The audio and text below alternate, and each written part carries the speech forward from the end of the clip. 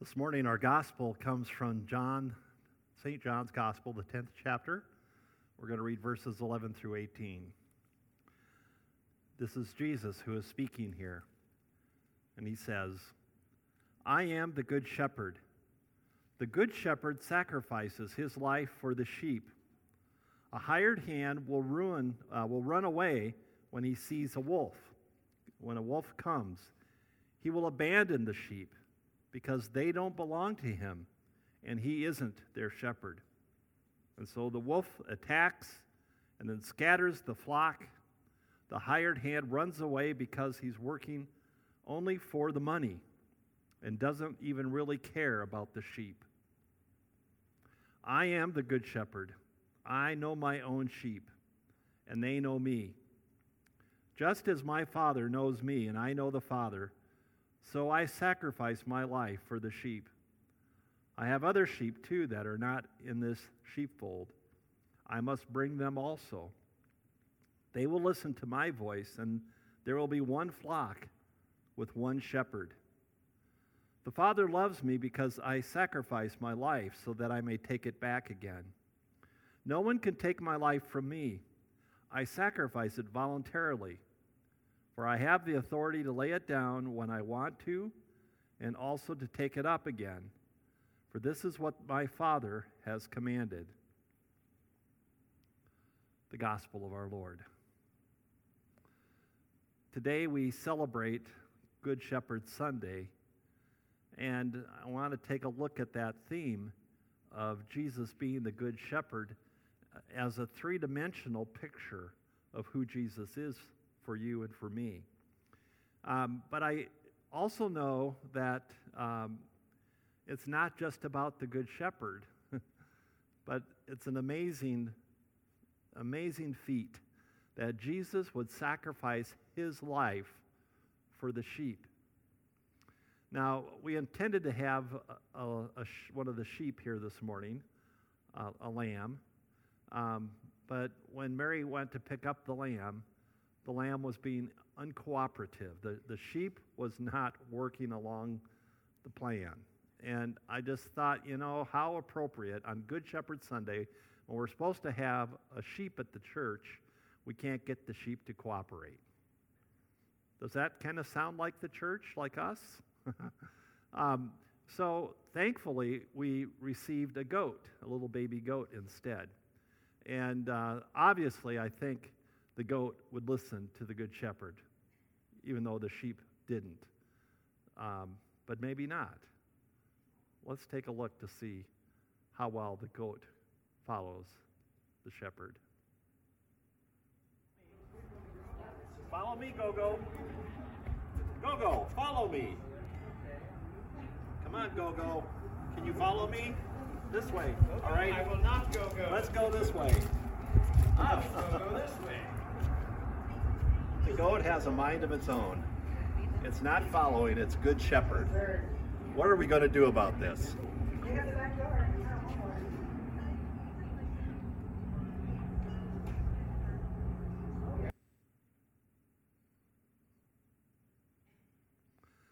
Well, the first thing that we can surmise from that little video clip is that I am not a good shepherd. I think the second thing that you can surmise is that the goat heard lots of voices, and the goat wasn't really used to my voice. And so when I was calling for the goat to follow me, the goat didn't follow. And it's because the goat doesn't recognize my voice. I'm not that goat's good shepherd. The good shepherd is Go-Go, that's the goat's name. Go-Go's shepherd is the one that Go-Go follows. And you know the name of Go-Go's good shepherd? It's Karen. Karen's Critters is where we get the goat from. So Karen is the good shepherd for this particular goat and for the obnoxious sheep that wouldn't cooperate with us earlier this morning as well. I think these animals know their shepherd well, don't they? Well, when we think about those images, does that sound familiar to you? That maybe the sheep wouldn't recognize the voice. if the voice that the sheep is listening to isn't the true voice of the good shepherd, how can we expect it to listen? And so there is some references that I wanted to highlight this morning in contrast with what Jesus is teaching us. And I'm going to focus on the book of Ezekiel, the 34th chapter. So if you have your Bibles, why don't you grab it if you don't, or grab your phone, whatever you use for your Bible.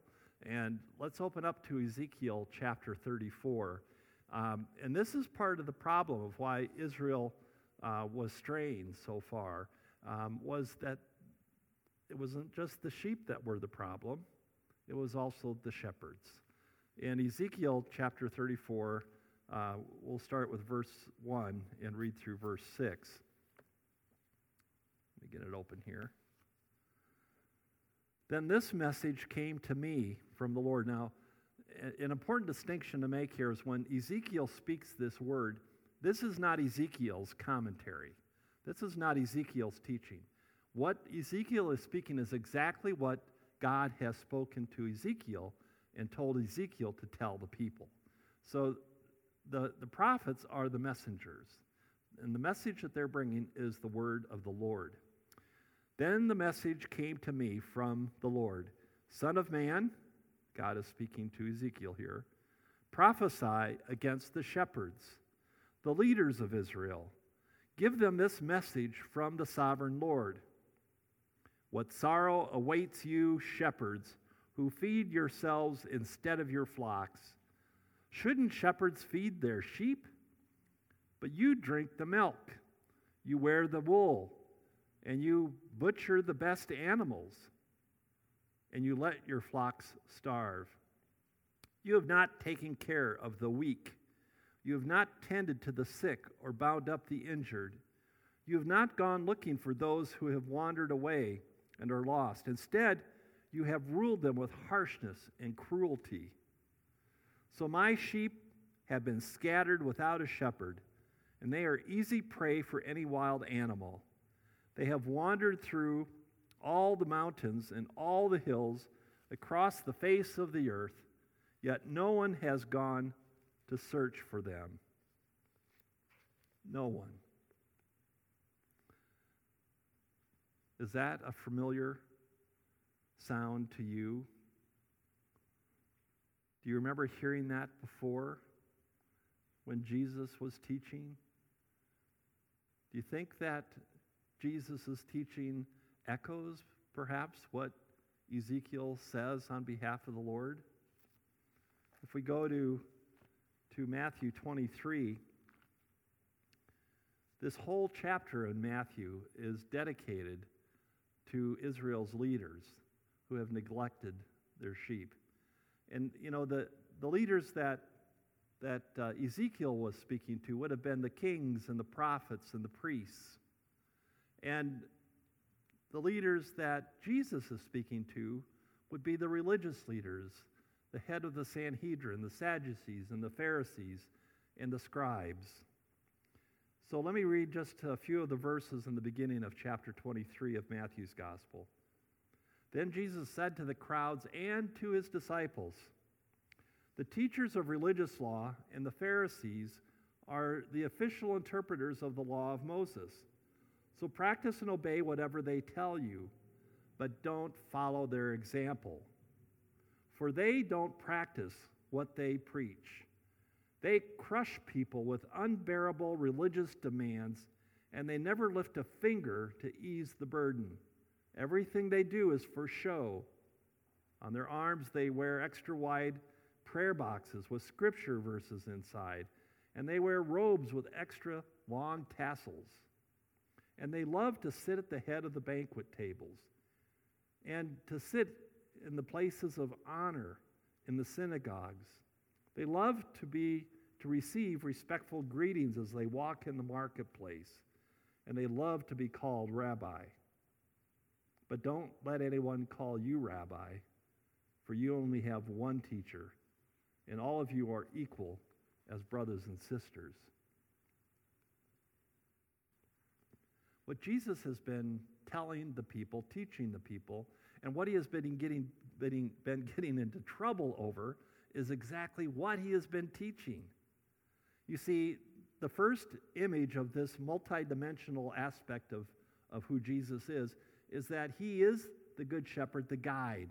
He is the guide that all the other shepherds that have come before him have failed to be.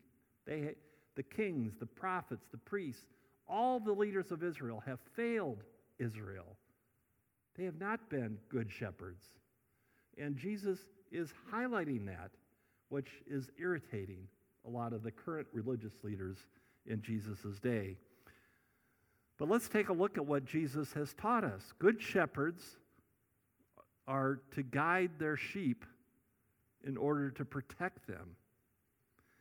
Good shepherds lead their sheep to pasture so that they can eat fresh grass, have their fill. Good shepherds lead their sheep to streams of water to drink, of fresh water. Good shepherds lead their sheep away from evil and threats to guard and protect them. But unfortunately, Israel had been filled with bad shepherds. And when Jesus tries to identify this particular problem, he contrasts the problem by telling the people that he has come to be the true good shepherd. He will be our true guide. We can trust him. He will not mislead us. The second aspect of this image of the good shepherd is that it is an image for the Messiah, the promised leader who would come to break into this world with the kingdom of God. The Messiah was a human figure promised by God who would bring about God's reign. And if we go back to Ezekiel 34 once again, verse 23 this time, we can read about how the good shepherd was anticipated to be the Messiah. In verse 23 and 24, "And I will set over them one shepherd, my servant David. He will feed them and be a shepherd to them. And I, the Lord, will be their God. And my servant David will be a prince among the people. I, the Lord, have spoken." Now, you may not remember this, but in 2 Samuel 7, God promises David not just a son, but he promises him an anointed son. A son that is anointed.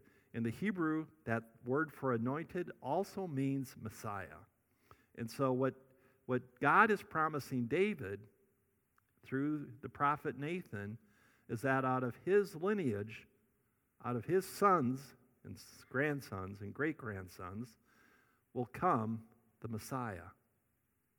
And isn't it interesting that Joseph and Mary go to Bethlehem to register?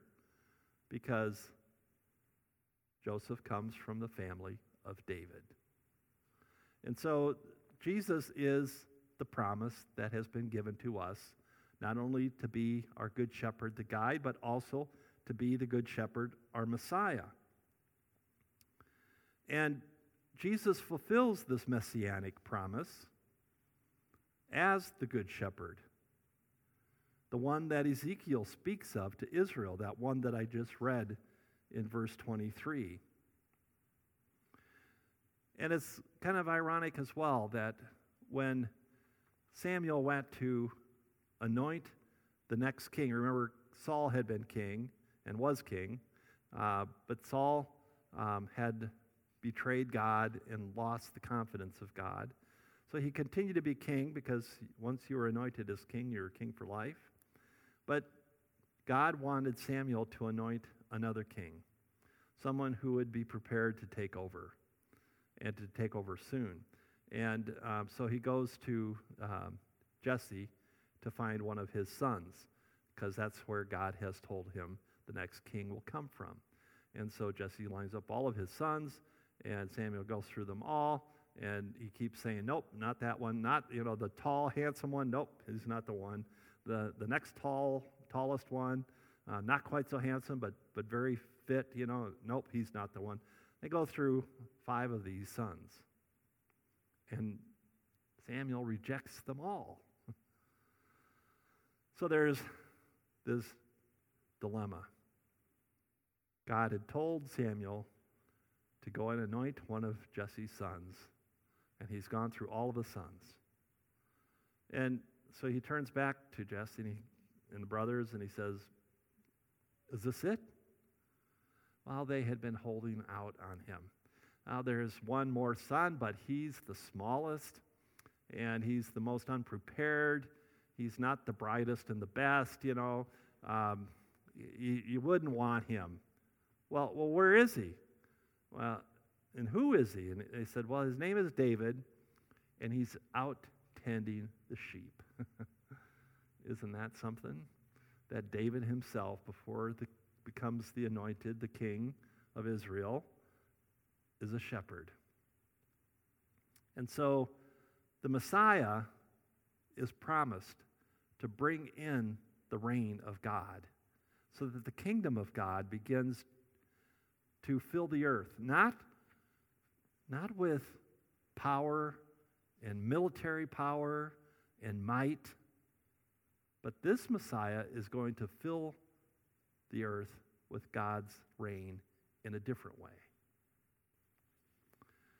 The third dimension of this three-dimensional figure of the Good Shepherd is that Jesus is also God. This is the claim that gets Jesus into the most trouble with the religious leaders, especially in John's Gospel. And so when we think about Jesus as God, we have a reference from Ezekiel once again about this. So let's go back to Ezekiel 34 one more time. And this time we're going to be reading verses 11 through 16.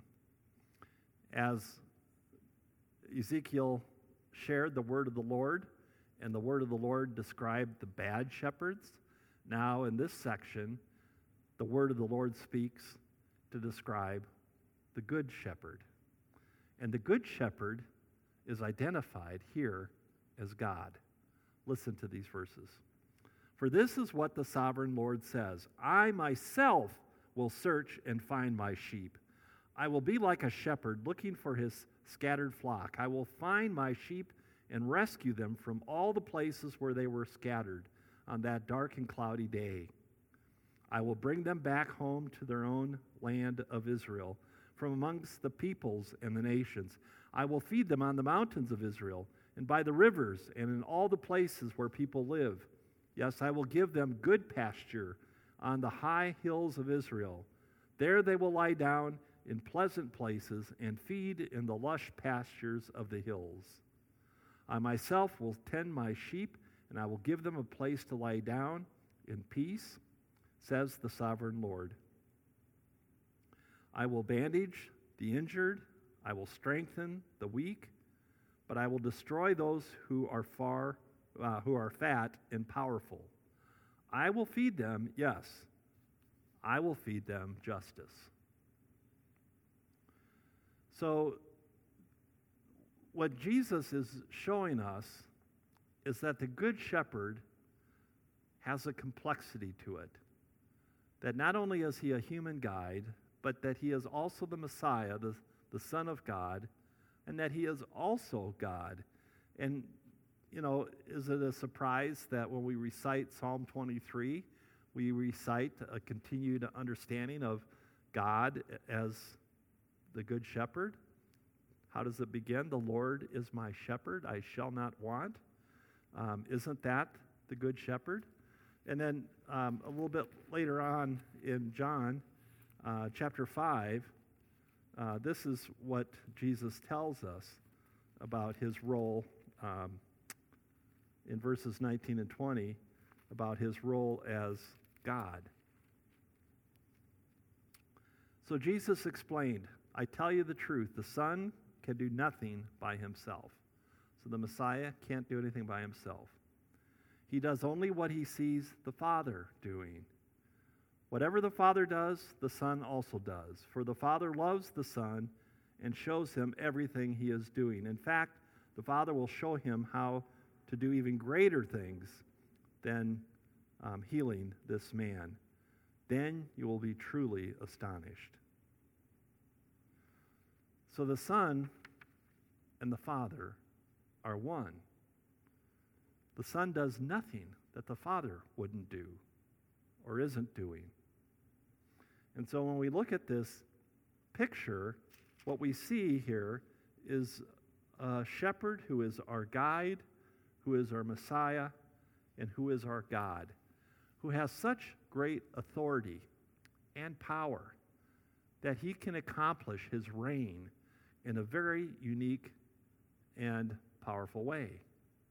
This is how it says that the Messiah will accomplish this reign. Jesus will exercise his power by laying down his life and taking it up again. Jesus is going to demonstrate for you and for me the power of the resurrection by his suffering, his death, and his resurrection. You want to see true power? Don't look for military tanks. Don't look for fighter jets. You want to see true power? Look to the crucifixion and the resurrection of God's beloved Son. That brings us to the Passover, to the sacrifice. When we look at this sacrifice, what we're looking at is the manner in which the Good Shepherd becomes the sacrificial lamb. This is how God demonstrates his power. A little review of the Passover. If you remember that the Israelites had been in bondage, enslaved by the Egyptians.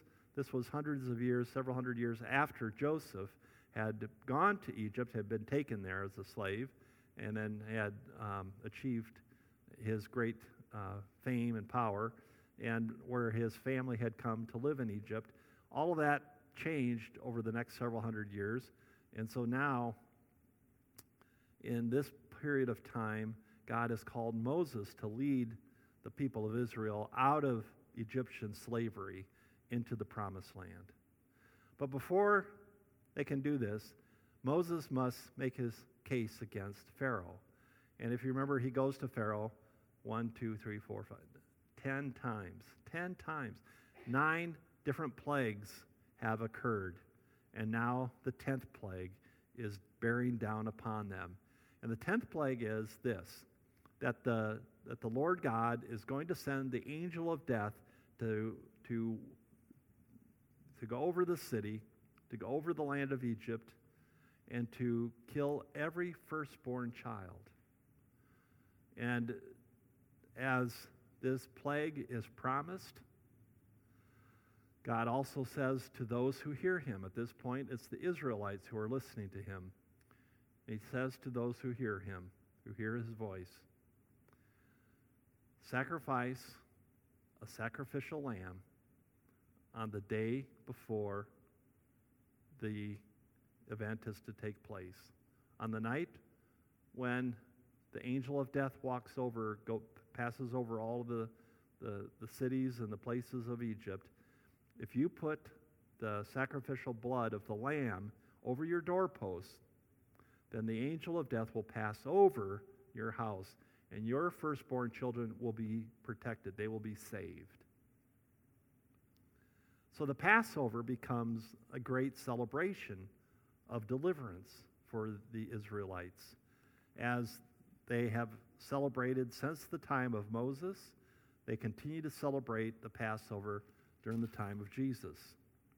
And so on this Passover, the Paschal lamb that was to be sacrificed, and everybody brought their lambs to the temple to sacrifice them there, to be blessed by the priest. They'd take the blood and throw the blood against the altar. They had a trench, stone trench cut in front of the altar that drained into the river. They said over the Passover, the river would turn red. There was so much sacrificial blood that was offered up, and so the sacrifices happened in the temple. The Paschal lamb that was sacrificed by each family was to be without blemish, and none of its bones were to be broken. The lambs were to be sacrificed between the hours of noon and sundown on the 14th day of Nisan, which is also known in the Hebrew world as the day of preparation for the Passover. Now, the Passover begins at sunset, at sundown. That's when the new day begins in the Jewish calendar. And so you could sacrifice from noon until sundown, but otherwise there was no sacrifices offered in the temple for the Passover. The lambs that were sacrificed would be then taken home and roasted and eaten as a part of the Passover meal. That brings us now to the Passover sacrifice, the manner in which the Good Shepherd becomes the sheep, this sacrificial sheep. This is what John tells us about Jesus' last day before his crucifixion. Jesus ate his last meal with his disciples the night before the Passover rather than on the Passover. On the morning before the execution, the Jewish authorities refused to enter the praetorium. That's the Roman courthouse, in a sense, that Pilate was in charge of. So they refused to enter the praetorium to keep themselves from being defiled. If they had gone into that Gentile court, then they would have been defiled and not been able to eat the Passover that evening. Jesus' sacrifice, his death, was completed before sundown on that same day. The soldiers didn't break Jesus' bones. If you remember, they went and broke the bones of the two criminals, one on each side of him. When they came to Jesus, they realized that he was already dead, and so they didn't break his bones. Jesus' death was consistent with the requirements for a perfect Passover sacrifice. Jesus, this three-dimensional shepherd, a guide, a Messiah, a God, offered himself up as the sacrifice for our sins so that we might inherit eternal life. This is the third thing that I was referring to in my eWeekly article this past week, when I mentioned that the Good Shepherd provides for us, the Good Shepherd protects us, and then I said, come to church on Sunday to learn the third thing. And the third thing is that the Good Shepherd sacrifices himself for us, that we might receive eternal life. So the Good Shepherd is our guide, our Messiah, our God. The Good Shepherd provides for us, protects us, sacrifices for us, that we might have eternal life. At the very end of our reading for today, it said that the sheep hear the Good Shepherd's voice, and they follow him. The sheep are those who listen to the shepherd's voice. The sheep are those who hear the shepherd's voice. Gogo the goat didn't know my voice, didn't recognize it, and so Gogo wouldn't follow me. The sheep are the ones who recognize the true voice of their true Savior. And the shepherd, this Good Shepherd, is the one who brings the sheep into the sheepfold to protect them.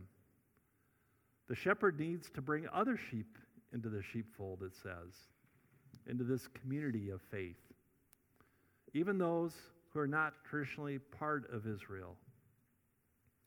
In Ezekiel, it's referring to the Gentiles, and Jesus picks up on that when he teaches this to his disciples and to the religious leaders, that God's intent was not just to save Israel, but to save the whole world, that it would begin with Israel and then move through Israel to all of the Gentile nations. This tells me that it is our work to listen to the voice of the shepherd, to listen to that voice, and then to follow that voice wherever the voice leads us, wherever the word of God leads us, we are called to follow. That word will provide for us, That word of God will protect us, and that word of God will give you eternal life. And so when we listen to the voice of the shepherd, we hear what God is saying to us, and we do what the shepherd is doing.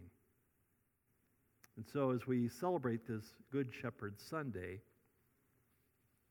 I'll ask, what are you listening to? What words are forming your identity? Whose words are forming your identity? And if they are God's words that you are listening to, where is God calling you?